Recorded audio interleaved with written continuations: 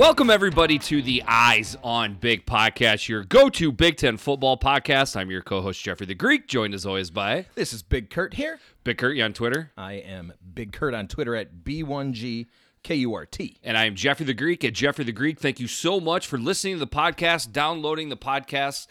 Today, we are doing Penn State and Iowa. So how about this? I'm going to challenge specific Penn State and Iowa fans, all right? If you are listening to this, if you are a Penn State fan, find 3 buddies that you think would be interested to listen to a Penn State podcast. Challenge them to check it out.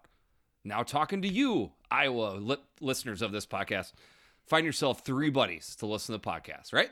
That's it. It's like, remember Fight Club? They started handing out, assignments.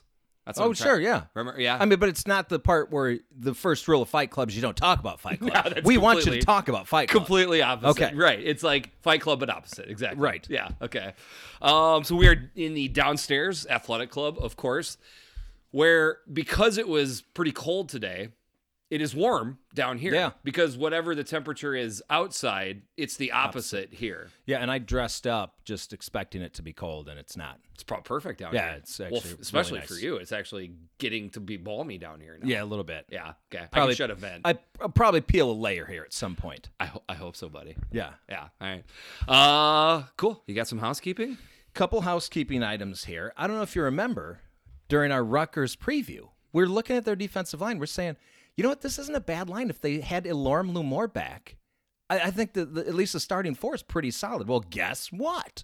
Rutgers defensive end Ilorm Lumor has received a waiver to play this year. How the heck did that happen? He declared for the draft. He went undrafted, did not get signed as a free agent, but he never got an opportunity to test in front of teams because COVID hit.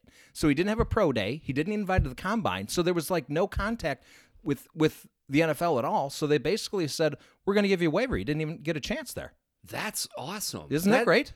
That almost sounds like the NCAA doing good by the athlete. Yeah, I maybe is Mark Emmert still there? Is he still part of that organization? He can't be. He must be gone. Yeah, wow. So I mean, well, as you're saying that, what I'm thinking of is like Rashad Bateman. He declared and then Signed with an agent, but then they figured out a way to cancel the agent and give the money back. I mean, I think you have to do something. Probably. We're not actually privy to how that went down, but that's pretty much probably how this went with him, I would think. I guess so. I assume he had an agent. He must have if he's declaring, but they basically said, look, you never got a shot, so we feel like you should be able to come back. Wow, that's awesome. So Rutgers, I'm serious. Yeah. Watch out for them this year. It's not a roll your helmet out game this year, I don't think. Somewhere out there, Drew Ott shakes his head because basically the same thing happened to him, injury, and then didn't get a chance. And, now he's farming out in Nebraska. But not that that's a bad thing to do, but, not having a chance to go to the NFL is tough. But good for Mr. Lore. Well, NCAA is not known for their consistency. No, they are not. Speaking of the NC2A, they voted to grant student-athletes a one-time penalty-free transfer starting in 2021. Actually, I correct myself. They did not officially vote yet. This is a proposal, but it's assumed that this will pass when they do vote in January. Thoughts? Well, I mean, it's just here's the big problem I have with this. You put so much effort into recruiting a kid, then you get him on campus, and then you sculpt his body. You pay for his scholarship out of the athletic department to the school. You give him all these other, benefits. You give him cash in his pocket. And then he can just say, you know what? Your rival really needs me this year. I'm going to play right away. So I'm going to go over across the state, and I'm going to try to beat you this year. So thanks for everything you've done for me. Yours. There's that, and just the overall roster management situation. These coaches, I jokingly said to you, they're going to have to hire the NFL teams, literally the guy that looks over, his job is to look over the roster and the cap space. Obviously there's no cap space here, but it's the cap space in this thing would be scholarship space because, if you're thinking you're going to lose 3, you're like, these 3 guys are probably gone. And then there's a surprise 4. Well, right now we've got enough people in our class. So it would be interesting to know how coaches really down to the detail manage that. Well, and you're capped at 25 in a class, right? So what if you start losing? But not transfers. So Well, that's true, not transfers. But what if you start losing guys and you can't even recruit enough to keep up with the 85 limit scholarship? correct. You know, I mean, or even like, okay, we've only got 23 spots. We signed 23 guys, and then after the fact, after the second signing period, 2 or 3 guys leave. What do you do now? It's got to be a headache. And then, I think it's very easy to theoretically think a team would be sitting there with 83 scholarship people. And maybe there's a couple walk-ons like, hey, bro, scratch me off a couple of those scholarships here. Right. Well, they might have their eyes on JUCO, a bigger class, Sure. if they only had 23 in the last class or they want to max. That is the stuff where, oh, man, that's interesting to me. And a headache for the coaches, I guess. It's a headache for the coaches. I'm sure the coaches hate it, Yeah. but it's just, part of our no accountability society, just chiming in. All right. So I've got a couple points here. I've thought about calling it like around the Twitter sphere. So I'm just, things that I feel like I've seen around Twitter. Okay. Because to be honest with you, I don't watch a lot of college football shows anymore I don't either. because the Big Ten Network has basically been turned off. If I see Nicole Auerbach on there, I'm gonna or 40, I'm gonna change the channel so fast I might bust my thumb. Exactly. And then obviously ESPN for reasons that we don't even have to talk about at this point. So most of this stuff is just coming from Twitter, things that I kind of get forwarded to me. But I mean, right now the breakneck speed of which SEC fans have changed their tune on how the teams look like on their TV screen, it's really incredible. And what we're getting at is, for years, myself included, I'm sure you have too, we have roasted the Big 12 for their defense, or we should say lack of defense. Sure. And now what we're seeing is epic proportions of horrible defense that is coming out of the SEC. Well, now bad. it's just high offensive Right. efficiency. We've kind of transitioned to an offensive conference is what's happened here. Now, I will say, if you look at the stats from the top quarterbacks in the SEC, like your eyes pop up, but then you realize, yeah, but I mean, these defenses It's have all looked coming terrible. against SEC defenses. I know, they have nowhere to hide Correct. with that. It's not like a lot of this stuff has happened against subpar competition. It's all SEC teams. Correct. They're not padding the stats with non-conference foes. No, and it's not. And Vanderbilt doesn't give up all of these yards. No, they can only play once a week. That's right. So and I don't know if you saw this stat. Okay, this is a game changer to me. Okay. Alabama, Ole Miss. All right. Now, Ole Miss is it's already an offensive ball club. They're okay? all offense, no defense. Yeah. Kiffin, who I mean, dude, David how much does that guy look like Ben Roethlisberger? It's absolutely He insane. does kind of, doesn't he? Yeah. Oh. Especially he's getting that Getting the chubby jowls. face. Yeah. But anyway, so it already looks like a Kiffin team already. I mean, they're putting up points like crazy. They're not playing any defense. So against Alabama, it was I think 58-42. I might be a little bit off on that, but it was something like that, yeah. score like that. So, Ole Miss allowed 723 yards of total offense out of Alabama. Now, Alabama's a juggernaut. Okay, I understand that, but that's 723 yards. So 417 yards rushing, 306 yards passing. Oh, mercy. This is the stat that has been going around that I think is incredible, okay? They only prevented 41 yards of offense. So what does that mean? Yeah, what do you mean by that? Okay.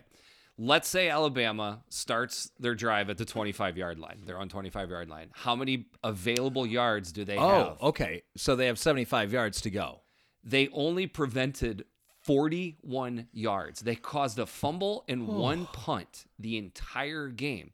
So I was talking about this with my brother. Side note, I am Jeffrey the Greek, who is my older brother. Doug the Carthaginian.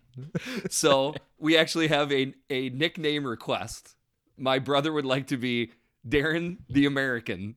Okay. He wants to. We can do that. He All wants right. to differentiate between. He me doesn't and want to being be the older- Mediterranean. He wants to be North American. Gotcha. He wanted to play at the flag. Okay. Doesn't want to be an ancient culture. Wants to be a contemporary culture. All right. So, anyways, Darren the American and I were talking about, and we just thought this is the stat. This is incredible.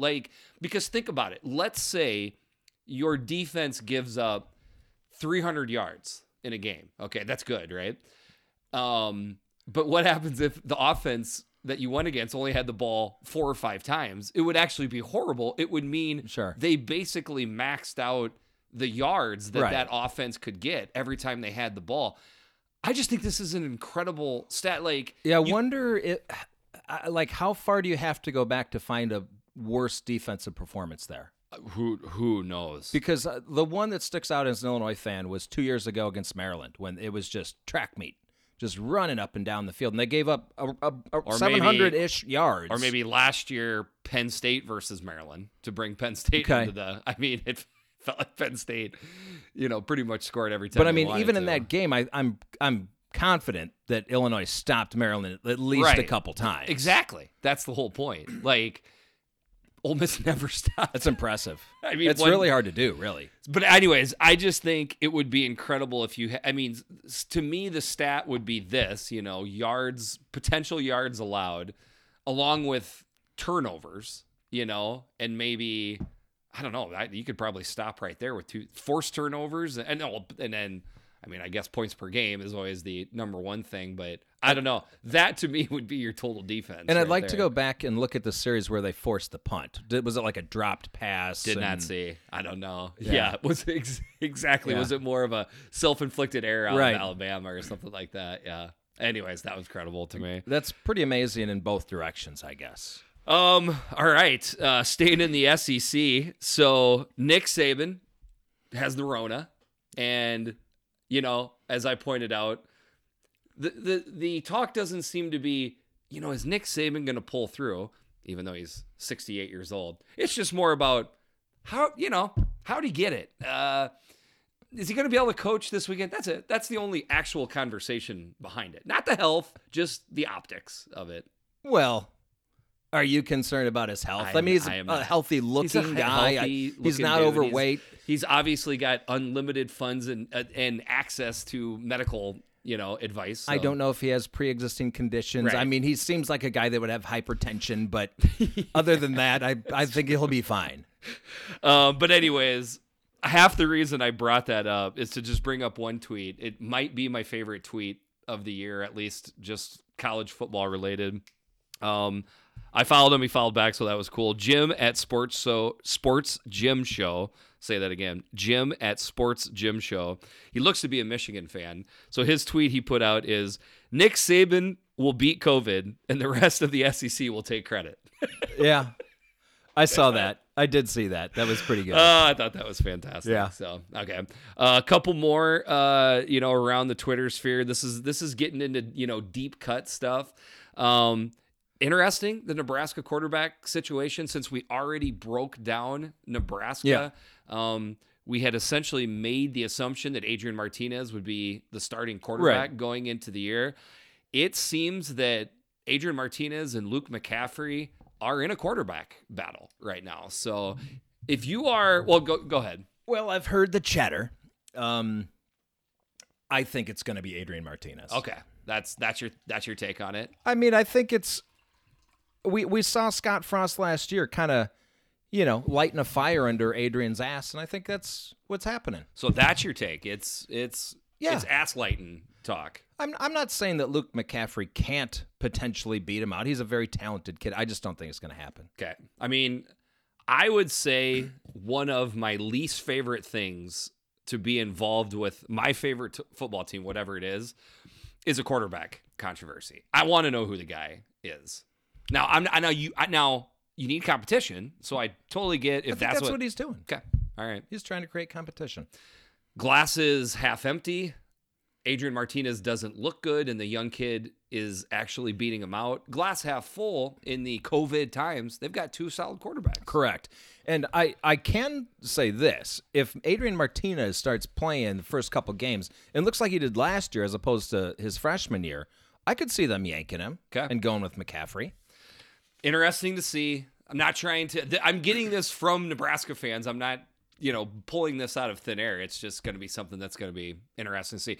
100% if I put money down, Adrian Martinez walks out with the offense for the first snap. Is it a situation where if he looks good, he keeps playing? If he don't, Yeah. he pulls. He gets pulled. Wonder if they do rotating quarterbacks. Don't like that either. Oh, it's terrible. Yeah, nobody just the nobody worst. likes that, do they? No, nobody likes it. The quarterbacks hate it the most. Yes. That's got to be a sign right there. Yes. When both of your quarterbacks hate it, it's got to be a sign to me. So this is even maybe deeper cut. This is with the Michigan Wolverines, another team we've already broke down in another podcast. So on the roster that got released today, cornerback Ambry Thomas, who we already knew opted out, was not listed on the roster. Okay. But somebody that was still listed on the roster is wide receiver Nico Collins. Yeah, I kind of heard some chatter about that too. It doesn't seem to be dead that Nico Collins could make a surprise return. At first, I really thought this is a fan base, and we all do it. I'm not necessarily trying to harp on Michigan fans, but trying to believe something that's not really there. Oh, but sure. if he's still on the roster, You can't count them out. right? Absolutely. At this point. Sure. So, and I think that would be huge for Michigan. I That we would be talked, huge. I mean, it was the last podcast or one of the last podcasts we broke down where we said if they had Nico, it would be a big boost to the Yes. offense. So, something to look out for. Although right I've there. been told by a Michigan fan that Sanistril is really looking good. Looking good. Yes. I mean, we said in the podcast, it's Michigan. They're not going to just have one receiver. Somebody's going to Yep. be talented enough to step up. But all right, so something to look out for there. All right, so this is a two-team podcast. Penn State and Iowa. We'll start out with Penn State. That's for you, Perk. You're my man. Yeah, I know you've been patient, so we're going to even put Penn State first in the pod. Last 5 years out of Penn State, total record 49 in 17. That's a high of 11-2 just last year, a low of 7-6, but that's way back in 2015. So one more year of what probably would be, a good year, and that second year, I think it was, of James Franklin will be in the rearview mirror.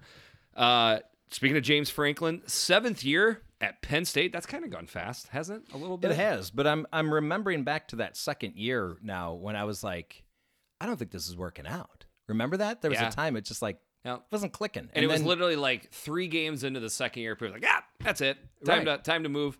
But Maybe then- sometimes patience right pays off a little bit. But yes, the 7 has gone fast. Yes, it has gone fast. And things typically go fast, the better they are, I think. Correct. So when you're that's having probably, fun, having a good time. And then new offensive coordinator Kirk Shiraka, who we know in the Big Ten really well. So before we get into some stuff, just a little bit side debate talk, however you want to say it. Is Penn State, as far as how they're viewed nationally, is this one of the most disrespected teams in the Big Ten? Oh boy, disrespected. Well, they're not. I don't think the country looks at them as a true blue blood, right? Do you But- think so? I do, yes. You think the country looks at them? No, I look at them Yeah, I do as too. a blue, but I agree not enough of the country views them as a blue blood. Which is weird, because if you go all the way back to the Paterno years, like I'm talking like 70s, 80s, even when they were winning national championships, they were kind of like, but it's just Penn State. They're You out there in the think? middle. Okay, Yes. that's not how I remembered Penn No, State. that's exactly it. Like, remember they in 86, they beat Miami. And like, but Miami was better. They're not really the champion. Okay. Because Miami was the I do juggernaut not back remember then. 1986, so I do remember watching that game. Okay. Now, I don't remember the 82. right. But they kind of always seemed like that team that they'd be Interesting. undefeated and could never get up to number 1. Here's what I remember. I remember Penn State joining the Big Ten and me thinking, "Holy bleep, Penn State is in the Big Ten." That's what and I I thought, too. was scared spitless that Me they too. were just going to run right through the conference, and they did well at the beginning. Yeah, they started off pretty hot there. Yeah, and then whatever. It's been an amazing program pretty much the whole time. Don't get me wrong, but so I don't know. I mean, maybe we're kind of talking through what's going on out there. So for me, making some comparison. So Georgia, okay, in the last 5 years Okay. as well. I looked it up. So 53-14. So Okay, and what's Penn State? 49-17. Okay. So we're pretty darn getting close. Getting there. pretty close there. Okay. Wisconsin at the same time, 52-16. Okay. So I guess my point I'm trying to make is, we the best team in the conference is Ohio State. We just Sure. we can't debate that. There could be a little bit of debate between the second and third team in the Big Ten between Penn State and Wisconsin. I mean, they're very comparable. I would give the nod to Penn State. I would too. Okay. I mean, you could even make it a 2A and 2B thing to a certain degree, whatever that means. It still means second and third. But my point I'm trying to make is very, very comparable. Penn State, obviously has to play Ohio State every single year, so that makes it tougher to win their own division. Of course. I mean, I think there's reasons why the West is tough as well. So anyways, that would be the nod. My point I'm trying to make is I just have this sneaking suspicion if some weird world Georgia and Penn State were flip-flopped and one was in the SEC and the other is in the Big Ten, Penn State would be lauded as this amazing national title contender. But when you look at Georgia, they have not gotten over the hump. No, they just and can't. I'm not saying they've not gotten close. They've gotten close, but they've not gotten over the hump. How are they getting the, I don't know. That's well, I mean, it seems like yesterday was 1982 when they won the national championship. All right, so or was it? Wait, when did they? No, 80. Yeah, no, because Penn State won 82. 80. Okay, 81. 81. 81. It was 81. Yeah. Herschel's been freshman year. 81. Yeah, it's been a while. All right, so we'll go ahead and start on the offense. I'm going to go ahead and say they have 9 returning starters on offense. Yeah. I mean, it's a little bit higher than what, the magazine has here. So last year, decent numbers here. Ranked 57th in total offense at just short of 412 yards a game. Little bit better, quite a bit better on scoring offense, all the way up to 15th at almost 36 points per game. That's putting some points on the board right there. So if I'm looking at last year's offense, I think it kind of applies back to 2020's offense, and this would be my first quick thought. Overall, really good. Just needs to be better throwing the ball. Yeah, not great throwing the ball, although Sean Clifford was 4th in the conference in total yards. So I think Sean Clifford is almost a microcosm of Penn State because we just talked about, maybe a lack of respect that they get nationally. Sean Clifford is good. This is a good quarterback. He's good. Okay, you just said it in your no, voice tone right there. Yeah, so I like Sean Clifford, but I don't love Sean Clifford. I want to love Sean Clifford. Make me love you, Sean. I think that's where I'm at too. So I'm going to talk out of two sides of my mouth and say that I think Sean Clifford deserves more respect than he gets nationally. With that being said, if this is going to be an elite offense, and then by the way, if this is an elite offense, this is officially an elite team. Yes. Because the defense is going to be good.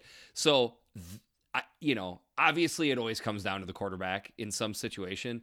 You could make the plausible argument that of any team in the Big Ten that's got unknowns, okay, it boils down to what Sean Clifford does than perhaps any other team. You think he's the biggest key for any team?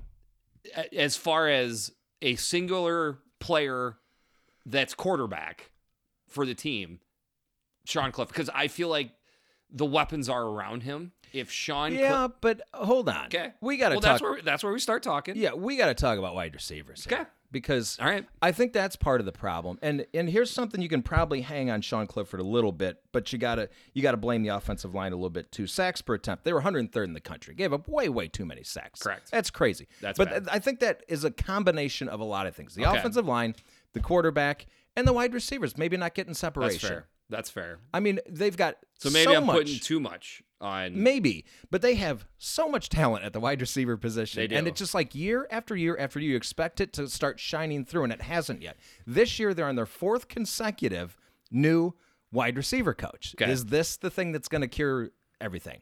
So, I mean, I don't disagree with anything you said. I think even the most, loyal Penn State fan would admit the wide receivers haven't looked as good as you'd expect them to, comparable to their recruiting rank and talent level that they have. With that being said, Jahan Dotson's a good wide receiver. He is. But after that, they don't really have a true proven number 2, but they do have Pat Freiermuth. Okay, and that's what I was just going to say. Are we boiling this down too much? Because I tell you what, if Jahan Dotson just is Jahan Dotson, and then you have Pat Freiermuth. That's a pretty It's a good good 1-2 punch. It is a good right point. there. It's not like you have to have 5 receivers in order to have an amazing, offense and passing attack. Sure. And then, we'll get more into the running backs, but I really do think Journey Brown has the ability to catch the ball more. It's been rumored that they are going to throw the ball more to the running backs this year. So we've got 1, 2, 3 receivers right there. Outside of that, they just need a third, fourth, option. Keandre Lambert and Parker Washington they're there. I mean, these guys didn't get onto Penn State's campus just by, happenstance. These are good, talented wide receivers.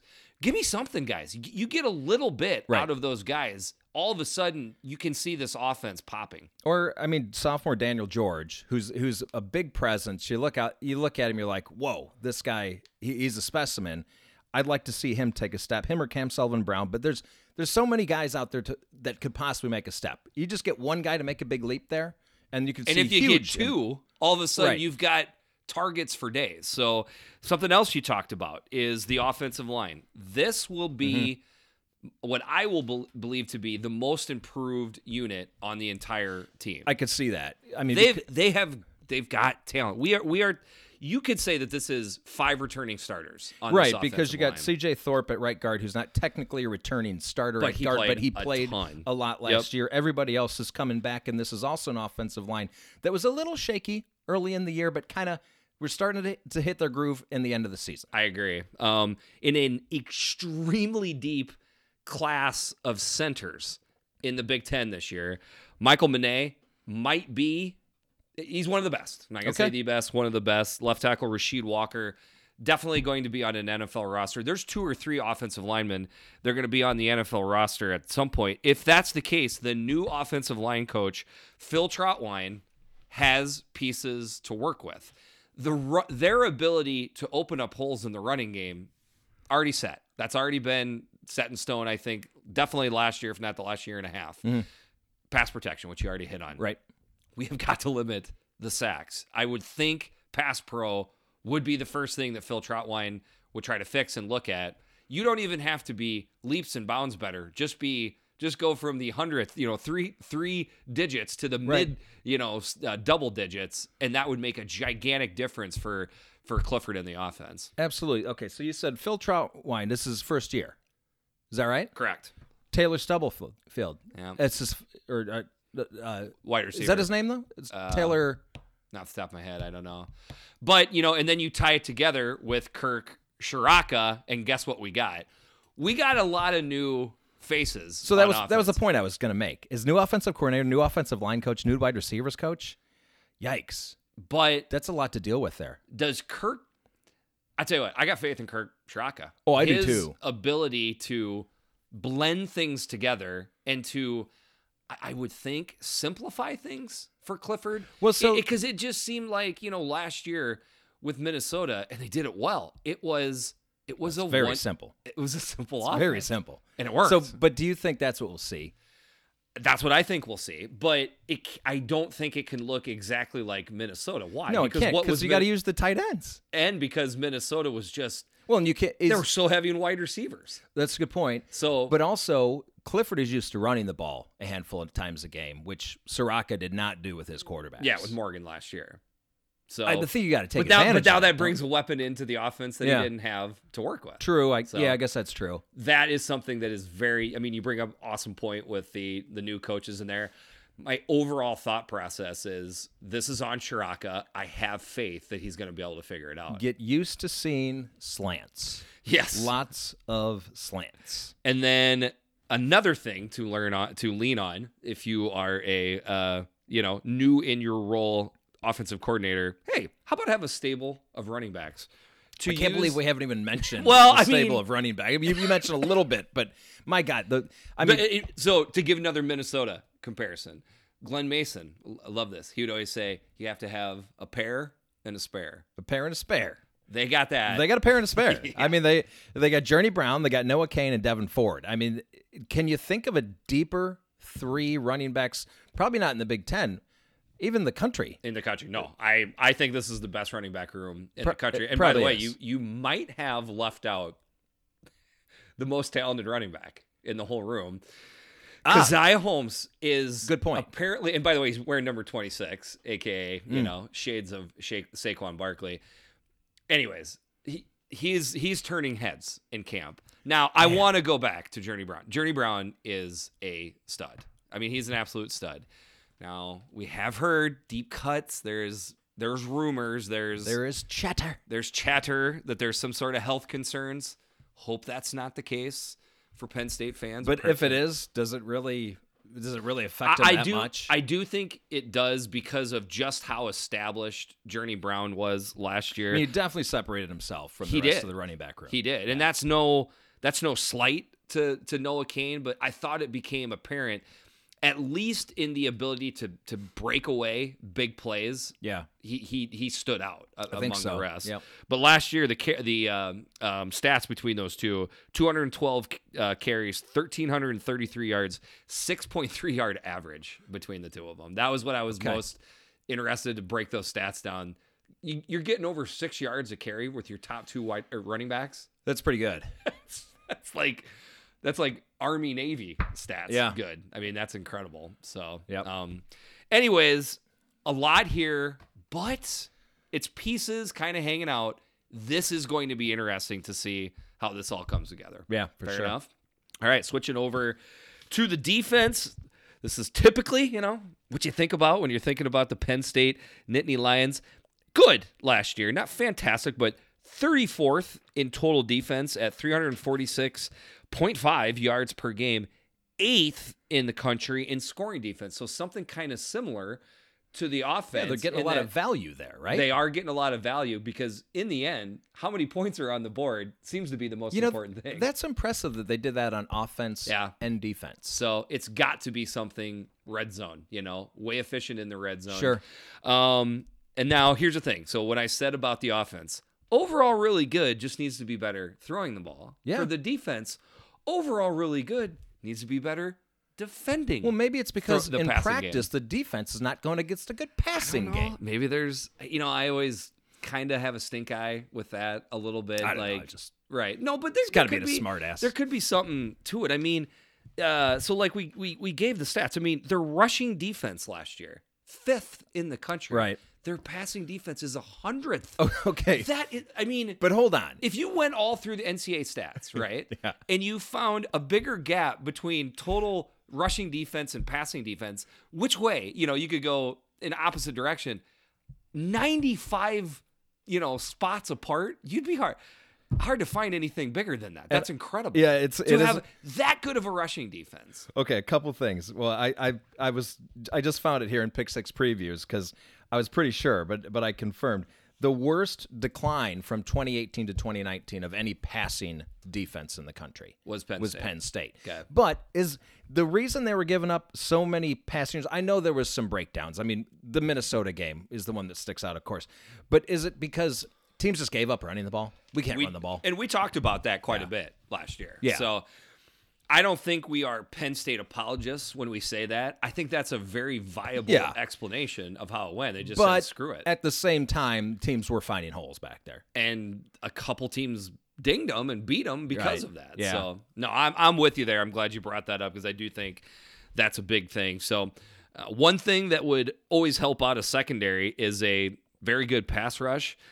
2 defensive ends in Shaka Toney and Jason Owe these guys are elite. These are fantastic defensive ends. And, we've got depth behind it, too. Yeah. Hearing good things about Adisa Isaac. There you go. You just beat me to the name. So I don't think there's any doubt that Isaac is, no offense to the other two we just named, I think he's the most talented person on the defensive line. No Yes. kidding. Yeah, he's young, but yes, he's right there. So Well, and then I think they're pretty deep at tackle. Their top 3 tackles I think are fantastic, all 3 of them. Now they lose Micah Parsons, of course, but this is switch into linebackers. This is linebacker U. This is right? linebacker U. Now I was maybe a little surprised when I broke down Penn State. There's going to be a little bit of greenness in the linebackers. Well, okay, you got Brandon Smith, who's Yep. slated to be a starter. Yep. He's a 5-star recruit. So you got to expect that he can at least, maybe it'll be a little rough at first learning what to do, but he'll be able to make up for some mistakes with athleticism. Ellis Brooks is solid, and then Jesse Luketa is back up at 2 positions, and he's the one that's going to be sliding in to take Micah's place. Not obviously Green. You said Green, but especially with that defensive line in front of them, it's a dark green. they're going to be, it's a very dark green. And it's Penn State. I think they're going to be fine. Part of, I think the reason we were coming to this conclusion is because of the uniform that they have on. Yes. I mean, but you can't ignore it, right? Well, and credit to Brent Pry because the defense always looks good. Correct. And the front 7 always looks good. Yeah. So I just trust it's going to look good again. Absolutely. Yeah. Switching to the secondary. So, obviously we've talked about some issues in the secondary. I think you got a pretty solid cornerback in Tariq Castro Fields. I think I'm going to call him TCF the rest of the year. I if like he that. comes up. Okay, so TCF the bank. Let's call him the bank. The bank. We could call him the bank. Now Marquise Wilson, he was a true freshman last year. Definitely came on at the end of the year. We've got one good safety for sure in Lamont Wade. I mean, he could have gone pro last year. He could have. But I think he made the right call coming back too. Well, is that fair?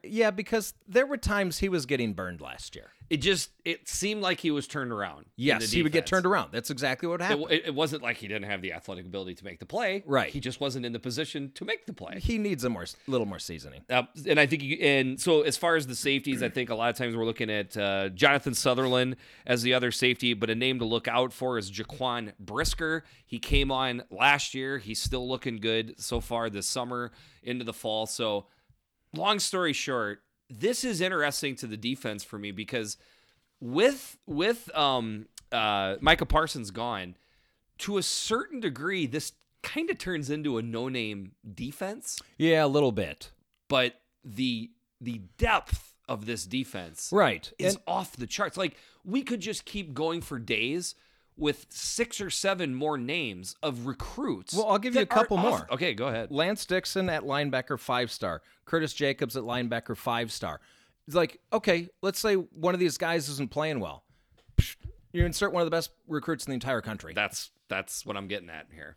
So, but okay, let me ask you this about the Brent Pry defense. So we know they got burned at times through the air, but we know they can also get after the quarterback. So that's kind of strange that happens. It is. He's got a little bit of Donnie B in him, Don Brown. Okay. He likes to gamble, right? Okay. Yep. He's the gambler. Yep. So maybe just a tweak. Just dial it back a little bit and let your guys make plays. We maybe. Just need a tweak. I don't know. Maybe. Yep. It's a very good point. But it's just that's kind of my. You talk to any coach, they will tell you that tweaks have to happen. Yeah. All the time. If they coach for 40 years, they're going to tweak something all 40 of those 40 years. Right. So, but I'm also who are we to dictate to Brent Pry? But I do believe what you're saying. Hey Brent, just do whatever the hell you want. I mean, don't listen to me. But I also lean towards more of a bend don't break as opposed to aggressive defensive style. I kind of like the bend don't break. Yeah. Until you take the bending too far. At some point, you got to get your defense off the field by dialing up a blitz here and there. Yeah, you can't bend in half. Right. Just like Illinois has done quite a few times over the years. It's just got to be a little bend. All right, buddy. Special teams. I don't want to skip All over. right, I know. I made a mental note to not do that. Okay, so technically they got one returning kicker, Jake Pinniger, but Jordan Stout also kicked a little bit last year, but it looks like he's sliding into the punter slot. So 1.5 returning starters, let's call it. Okay. All right. It's a solid kicking game. Yes, it is. Solid kicking game. Solid return game, too. So now we go to the schedule. So like I said, we typically go, in 4-game slits with the schedule. So pretty interesting first 4 games here, okay? I mean, starting out with Indiana, that's a test right there. Yes. That is a test. Now, Penn State has pretty much owned Indiana. It's similar to, Indiana, Michigan. Indiana can't get over the hump. Penn State is obviously on the other side of the successful hump. So would it be surprising for me for Indiana to beat Penn State? Yes, it would definitely be surprising to me. But is it scary? Okay, so let. All right, go back. You know what? Go ahead. Is that your scariest game? No, not yet. Okay, all right. Keep talking. I want you to keep going. Point I'm trying to make is that's the first game of the year. You gotta screw your helmet on tight for that game. Right. And then the second game of the year is Ohio State. That's why it's even more scary. I feel like if I was a Penn State fan, I'd be a little bit annoyed on how they set the schedule up with that. I mean, because they already, right out of the gate, they got a trap game. Crazy. Yeah. Yeah. Indiana's definitely one of my scary games. They definitely have all the signs. Third game of the year is Maryland. That's not scary. The rivalry. Yes, the rivalry, quote unquote. Jesus, Maryland. At least get in their way this year compared to just make them trip over you a little bit. And then you got Nebraska for the fourth game. Again, a game that you would think they would be pretty heavily favored in, even if they went into the Nebraska game at 2-1. It's a game you would think they would be at. Then the second half, now you got two tough games kind of back to back, right? Iowa at home, at Michigan. Okay. Mm-hmm. So it's just, for me, it's like a bunchy schedule because then in the end you wind up with Rutgers, Michigan State. So it's a good point. It's got bunches. And I don't want to call Michigan State a throwaway game, but we think it's going to be a down year for them. We haven't done their preview yet. But yeah, you've got a bunch of tough games and then you kind of finish it off light. Yeah. But, I still can't, I don't think I'm going to change my mind. At Indiana is a scary one for me. That is the scariest game. Okay. Yeah. Probably going to sound like I'm crazy after how I just broke down the schedule, but I do think Nebraska is the scary game for them because if they lose to Ohio State, they kind of maybe sleepwalk through Maryland and only beat them, 38-14. Then you could see them, just kind of stumbling around versus Nebraska. It's a long way to travel. Yep, got to go on the road. So I'm not, they play Iowa next weekend. I'm not saying that's like a look-ahead game for them by any means, but it's just kind of it just seems like it could be a stumbling through the, and if, let's say they beat Ohio State, is it a situation where they're too high and then they stumble there? Yeah, because then if you're at 2-2, things could start unraveling with Iowa and Michigan next. So there's it's an interesting schedule. I'm not going to disagree with that. I'm still going with Indiana. No, I think they're both right answers if that's possible. Biggest game of the year for me is Ohio State. I don't know what else you can look at. These are the two best teams in the conference. I mean, when I saw the schedule come out and I saw that they put Ohio State and Penn State the second week of the year, that kind of stinks. Because obviously Ohio State is going to play and Michigan are going to play last game of the year, last week of the year. I don't know, wouldn't just the third or fourth game of the year be better for the Big Ten to put this in? It was an interesting schedule situation to me. Yeah, it'd be more exciting for the fans, certainly, if it was a couple games later. Yeah, even just one would make a big difference to me. Yeah, if they went Indiana, Maryland, Ohio State, as opposed to Indiana, Ohio State, Maryland. To me, that would be, that would have been much better. I would think so. So their over-under is 7.5. That is the second highest in the entire conference. That's out of 9. That is out of 9. So essentially what they think is 7-2 or 8-1. Yeah. Yeah. So that's right where it needs to be. It's a very good number. Yeah. I don't essentially even know. What they're saying is they're going to lose to Ohio State. Yep. And out of all the other 8 games, will they not stumble again? That's it. That's what they're asking. That's exactly what that means. I feel like I could have set that over under for Penn State. So, all right, that breaks down the Penn State Nittany Lions. All right, next team up. Who do we got here? Oh, the Iowa Hawkeyes. Last 5 years, 47-19. Last 5 years, Penn State, 49-17. Close. Worth mentioning, I think. Yeah, worth mentioning. I mean, yeah, think about that. These are kind of mirrored programs a little bit, East and West. Penn State definitely gets the nod because the head-to-head, which, by the way, have been very close games, but Penn State has gotten the Hawks in those games. Sure. You just flip one or two of those games. Kind of incredible. High 12-2 in 2015. So Penn State, they have one of their lowest years about ready to drop off. Iowa has one of their highest years that is about to drop off from 5 years ago. Their low is 8-5, which they did twice in both 2016 and 17. Their high, or last year they went 10-3. Head coach is Kirk Ferentz in his 22nd year. I almost said 72nd year just a minute ago, and anyways, it probably seems like that to a lot of different Sometimes fan it bases. does. Phil Parker, it is 9th year as a defensive coordinator, but he's been on the staff from the get-go. There was a different All Parker. 72 years, right? Yes, he's been there the entire time. Brian Ferentz in his 4th year as the offensive coordinator. So I guess we got to start somewhere. We're going to go ahead and start on the offense. 9 returning starters from offense last year. What were the stats last year? 99th in total offense at 367 yards per game. Scoring offense, 88th at 25.8 yards per game, or points per game, excuse me. Not fantastic stats for the offense, Bob. No, and I just can't get over. I think I mentioned the same thing last year, just how this offense cannot move the ball effectively on the ground. It's really because what's really crazy is strange. last year the passing offense was 68th in the country, pretty okay. respectable. The rushing offense was 97th. So, and I'm going to throw out some stats from our boy Brett Ciancia at Pick Six Previews. This is in his preview magazine. Since 2010, top 50 rushing offenses for Iowa. How many do you think you have? 1. 0. 0. I thought it was 1. Average yards per carry rank out of 130. It's bad. 80. Yeah. Average yards per carry. I'm sorry, yards per game. Rushing yards per game rank. What do you think? Right around 80. I bet. Yeah, 75. Yeah. It just how does a team win that many games running the ball so poorly on the ground? And there are many Iowa fans that think to themselves, how many more games would we have won if we were just rushing the ball better? This is a team that, we're kind of going global here, but this is a team that always plays good defense. This is a team that always plays good special teams. It doesn't turn the ball over, but it forces turnovers.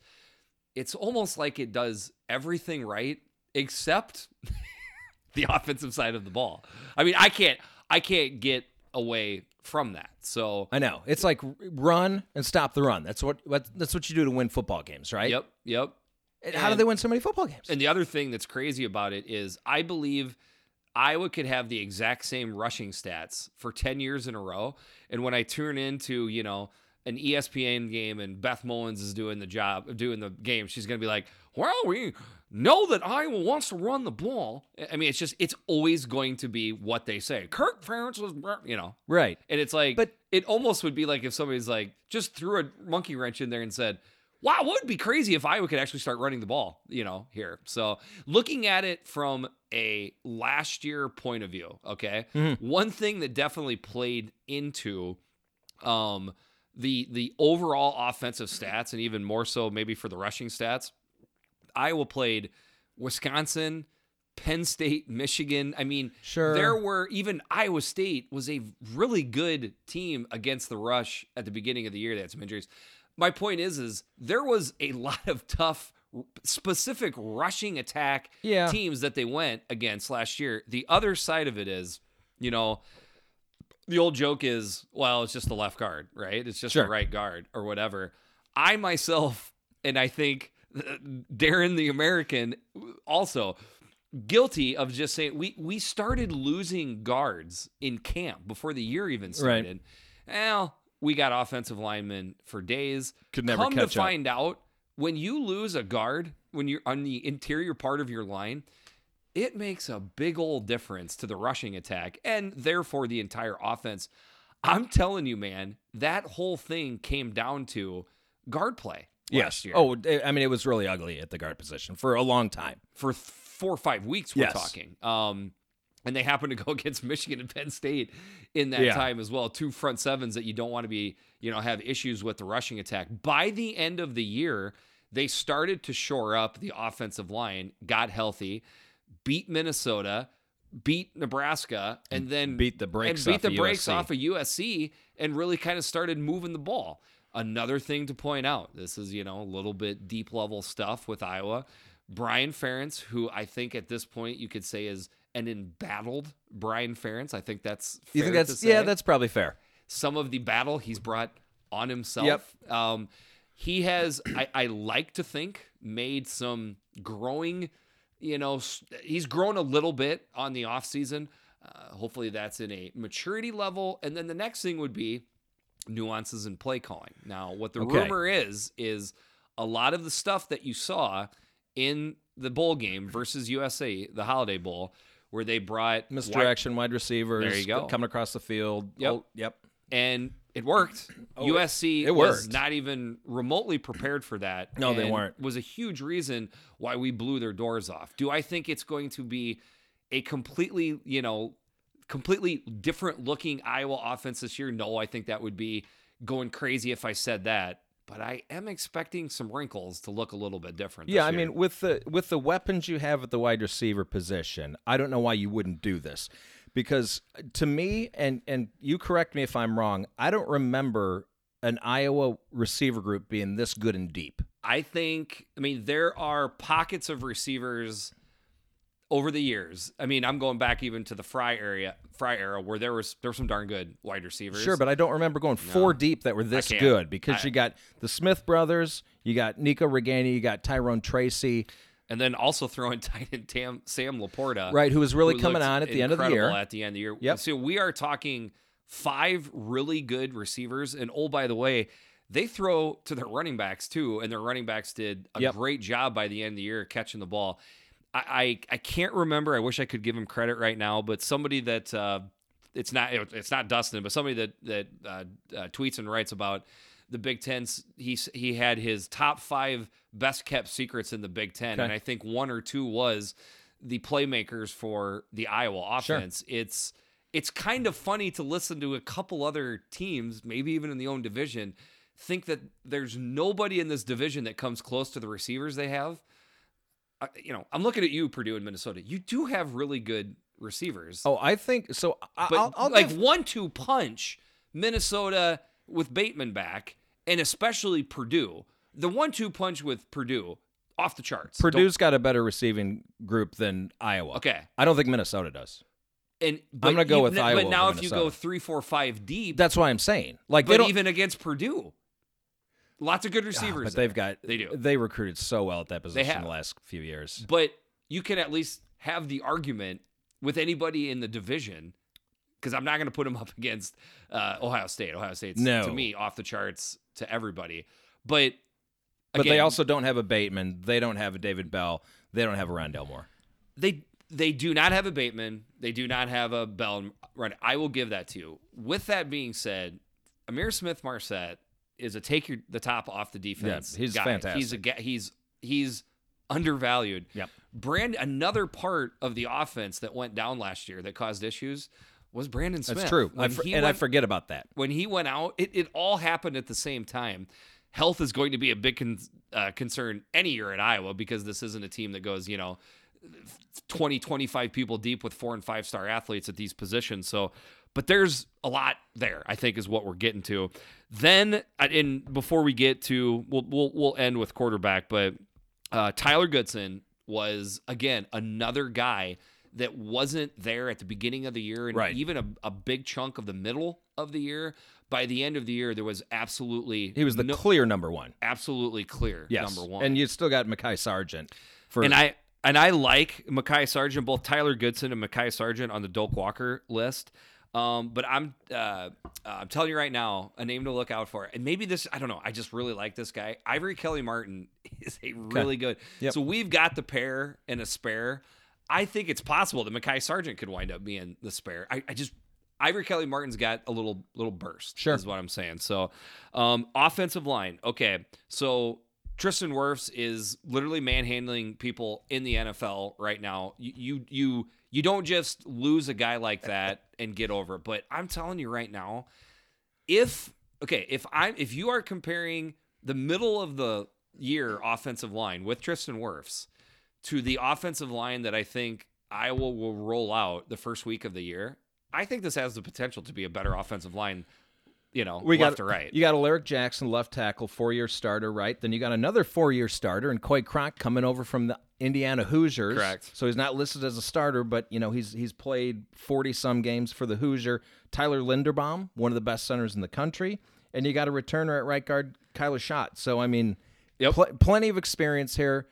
I agree with you. No And reason they shouldn't have an excellent line from as from long week as one. they stay healthy. Justin Britt, too, I want to definitely throw in there. I think he's going to wind up being a starter, extremely athletic guard. So there's pieces here. We got running backs. We got wide receivers. I believe the offensive line. So what's the last position we haven't talked about? Yeah, we haven't talked about the quarterback, and I don't know. I think I'm hearing that Petrus is maybe in a little bit different mold than what we've been seeing out of Iowa quarterbacks. A little bit more in the run game, maybe. Does he have a little more wheels than we're used to? Yeah, I mean, if we're setting the bar very low at Well, Nate Stanley, yeah, I mean, other than quarterback Will he sneaks, be more than obviously. a statue? I think he'll be more of a statue, but More than a statue. More than a statue. We don't want to be more of a statue. We want him to be. Good point. So less of a statue. We want him to be less of a statue. Yes, I believe he will be less statuesque. Now, I don't want to say, on the grand scheme of Nate Stanley to Michael Vick in the statuesque scale, Okay. he's closer to Stanley than Okay. but yes, I think he has the ability maybe to do that. Now, here's the interesting thing I want to point out. Okay, for the last 3 years, I have been told that Nate Stanley was average, mediocre, average, bad, average, mediocre. Okay. Now all I'm hearing is, wow, how are they going to replace How Nate can Stanley? they replace Nate Stanley? Jesus, dude, am I being an Iowa fan, or do I have something to complain No, about? here? you have something It's to complain about there. insane to me. So, I mean, if I'm going to play into, the Nate Stanley was just pretty good. I mean, he got drafted by the Vikings. He's on the practice squad. It wasn't like he made the roster. I think Petrus can be as good as Stanley from day one. I don't. When was the last time they had a bad quarterback? It was that guy that transferred to Michigan, right? And Rudock wasn't. I wouldn't call him bad. He just wasn't was kind of blah. right. Yeah. Yeah. I mean, Jake Christensen for about 6 games. Okay, and then they got he rid was of pretty him. bad. He was horrible.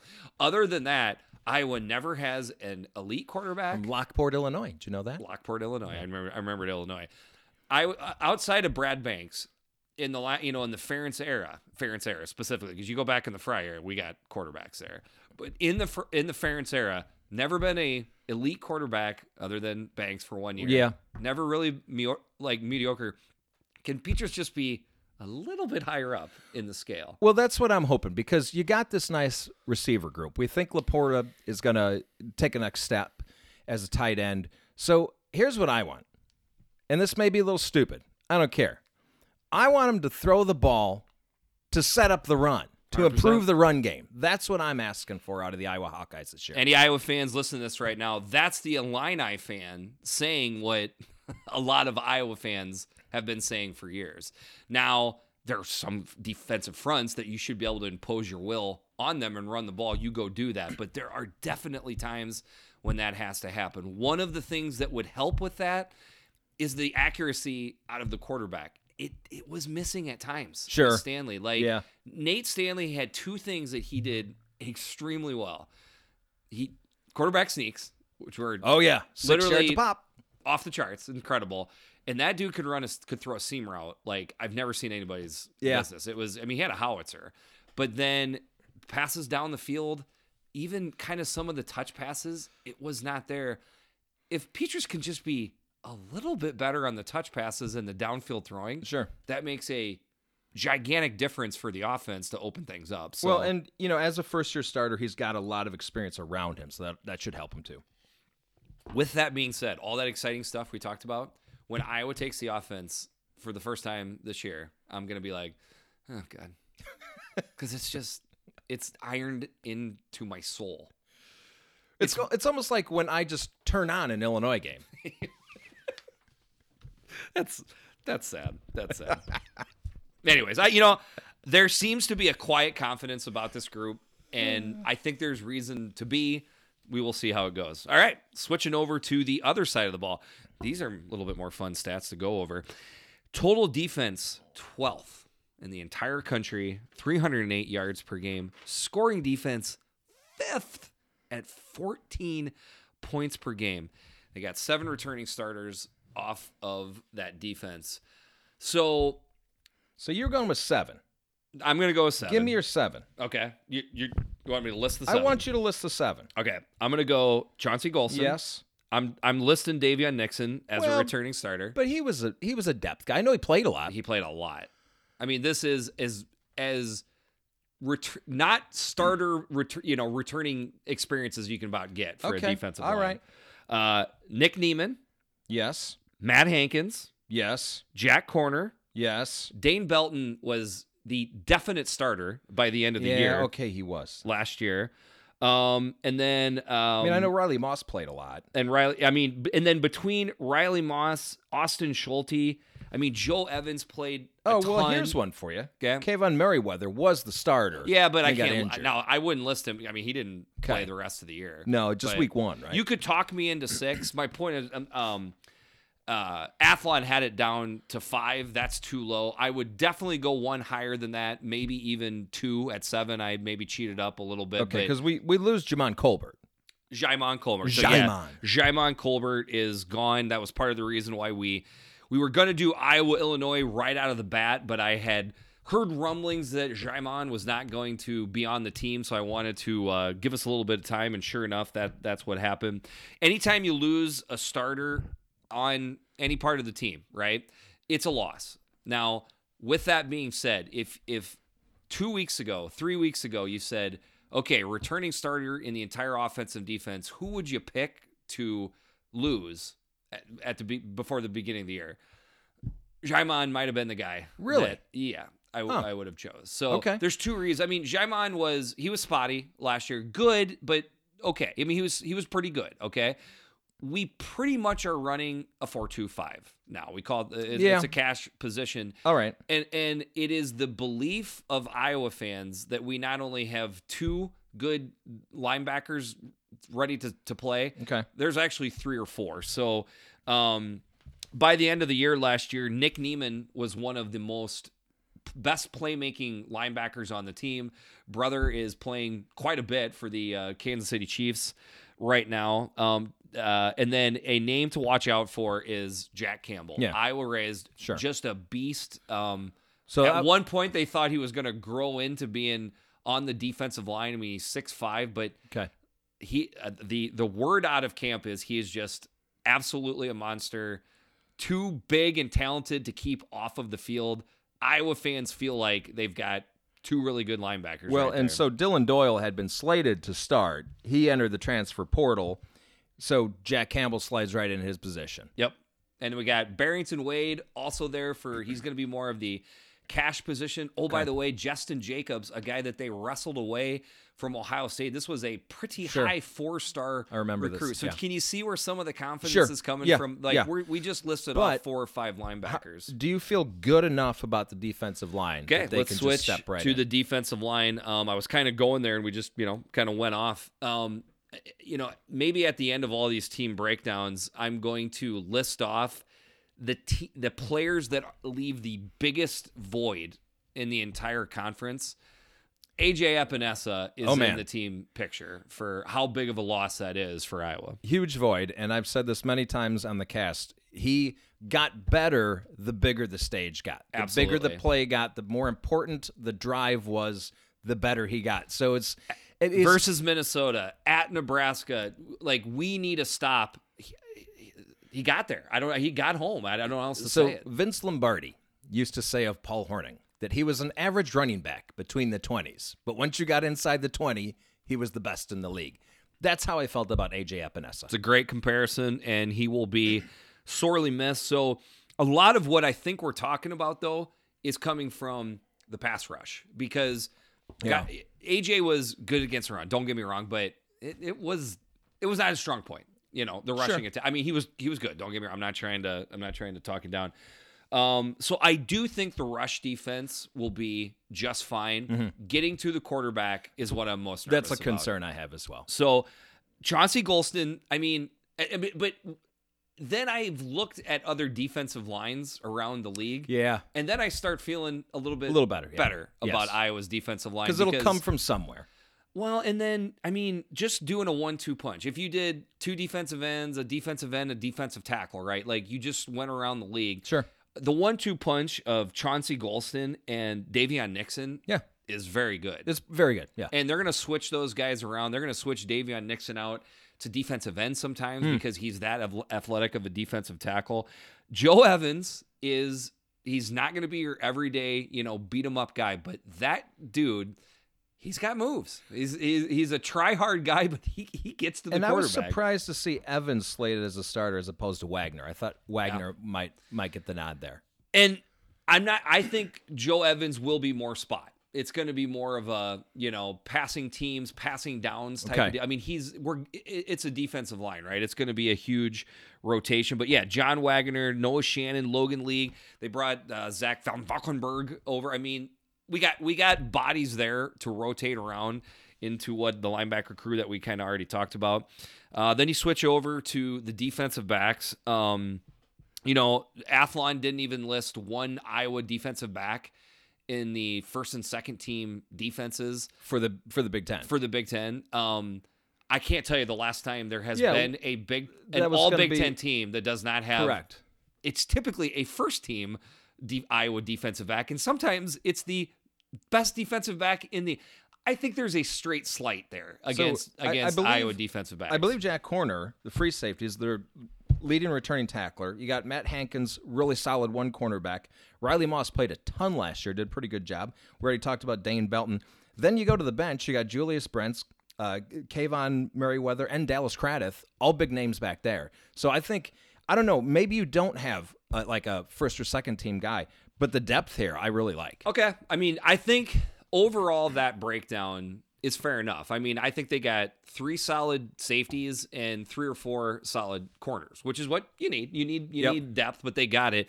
The name Matt Hankins would be a definite guess for who would wind up on the first and second team all Big Ten. Yeah. But to me, I'm telling you, by the end of the year, Matt Hankins, I don't know if I said Matt it. Hankins, Okay. yep. By the end of the year, it's Dane Belton to me. You think so? Okay. From what I saw out of him, the guy is just a football player. I'm expecting big things out of him. Long story short, this is going to be a good Iowa defense.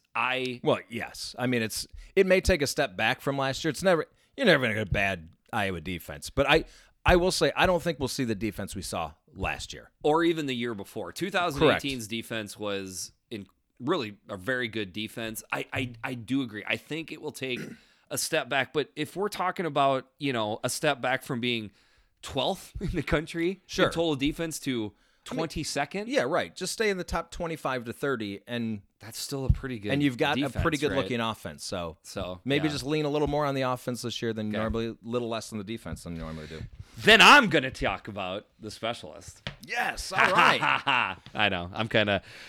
Keith Duncan is the best kicker in the country, and also a hilarious follow on Twitter.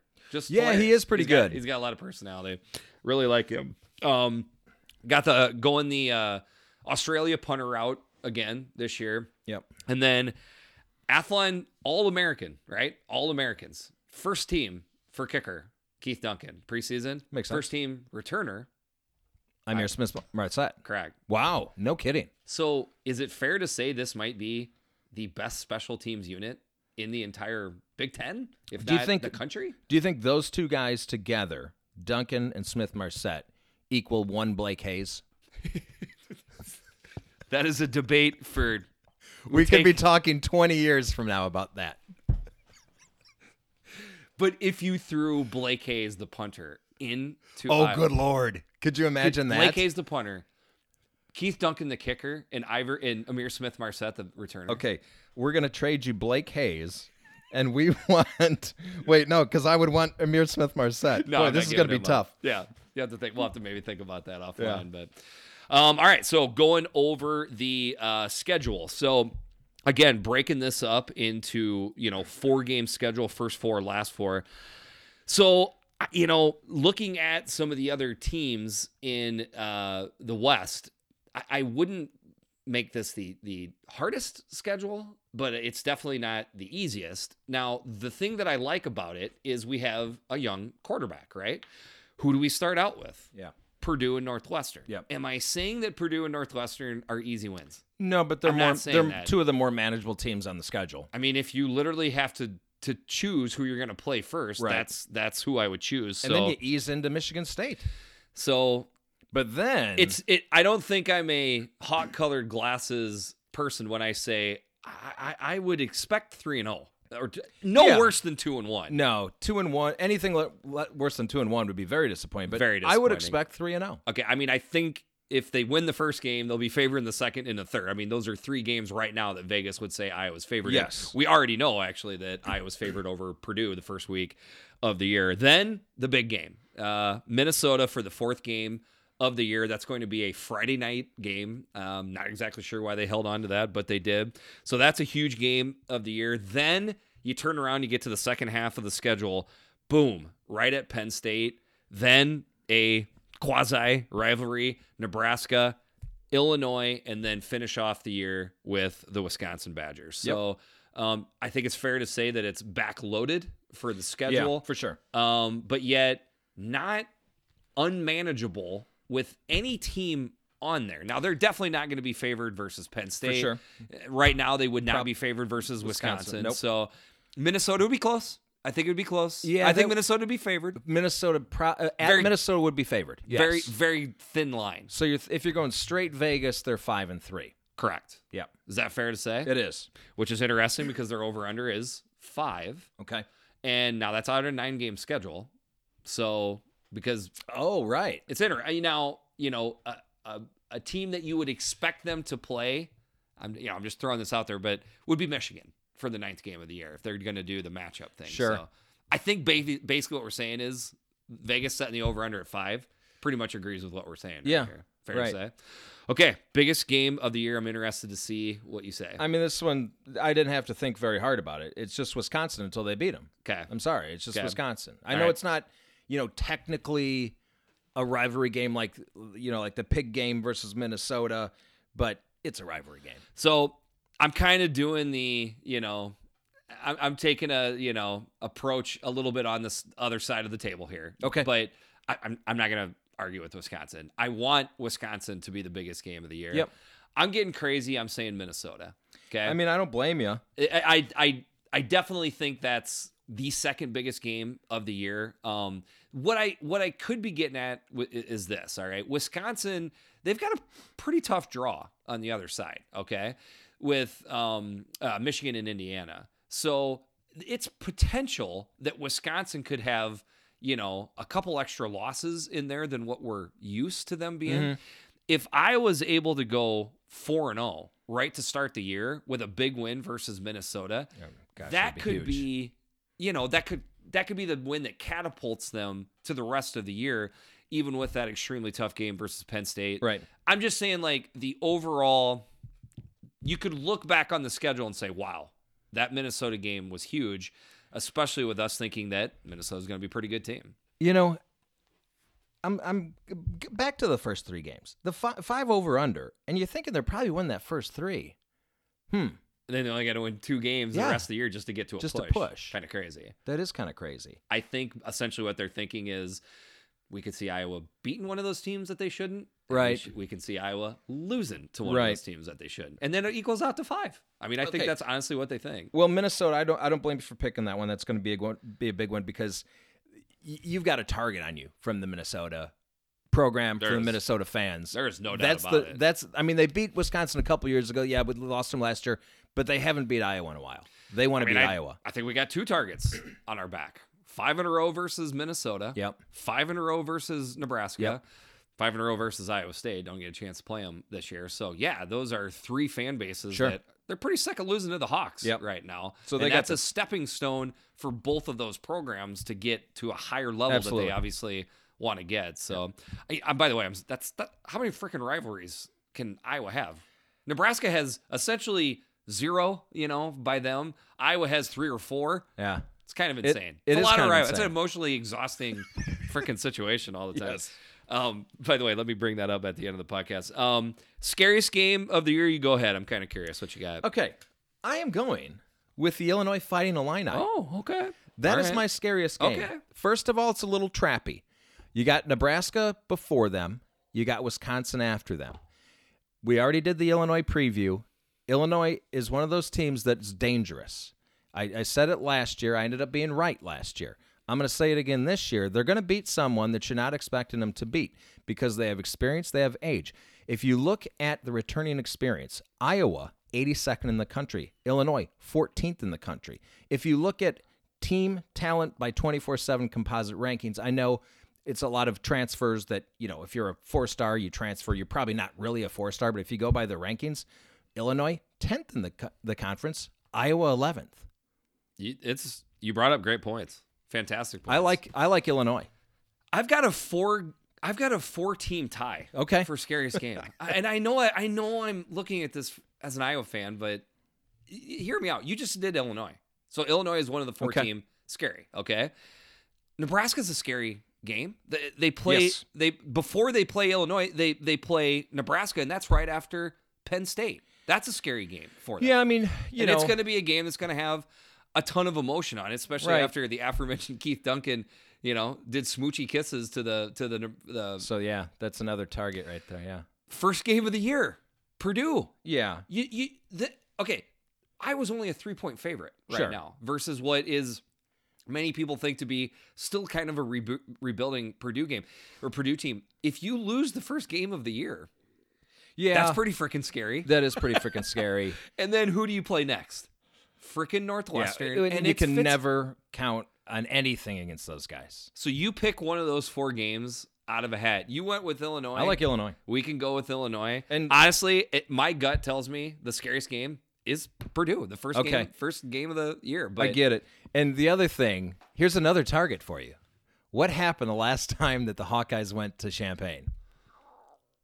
absolutely murdered Illinois. I only watched one quarter, but I Yeah. heard it was really bad. 63-0 was the final there. Yeah. So there, And I saw a lot of fight by Illinois last year, and there was a lot of chatter by the Illinois players Oh, yeah. because of that score. and you remember? I don't think Iowa ran the score up in that game. They just No, they just couldn't help themselves. I mean, Illinois was just shooting themselves in the foot Yeah. with the machine gun.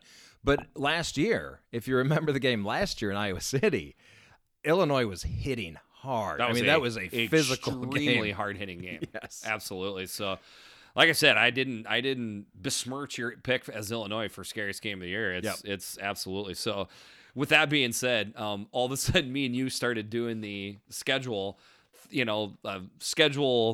calendar against the Big Ten schedule, and we're like, yikes, we got to pick up the speed here. Yeah, we do. And get some podcasts out. So you guys are going to love it, I hope. We're going to be spitting out podcasts here like freaking chiclets. And then all of a sudden, we're just over a week away from Big Ten football starting, which means, for me, Iowa football starting. I'm dead serious when I say this. This has been such a shitty year. I don't know if I'm emotionally ready to watch it. Like, it's going to be hard. Like, obviously, I want Big Ten football to start, but like, I'm ready for it. I don't know how much I got left in the tank. Yeah, I mean, well, yeah, it's been a shitty year. There's no all-time shitty year. I mean, not just for the global Really is. stuff, just so, dude, like, I'm going to be ready to go. Don't get me wrong, but man, I could really go for some Iowa wins here pretty soon. Well, sure. I mean, wins will make that feel a lot better real quick. Yes, it would. Yeah, so anyway, we got 5 more previews after this. 5 more teams. 5 more teams. 2 previews, 5 teams. What? Okay, 2 Yep. episodes, but 5 teams. Yep. Then we've got our picks episode for the year, doing Yep. all our picks for the year. Yep. And then we got to preview the upcoming games that start a week from tomorrow. So we got 4 pods in less than 2 weeks, and then with the 4th one being breaking down live football. Right. It's coming. Fantastic. Huh? Yep. All right. I am Jeffrey the Greek. And I am Big Kurt. This is the Eyes on Big podcast. Thank you so much for listening. We will talk to you pretty darn soon.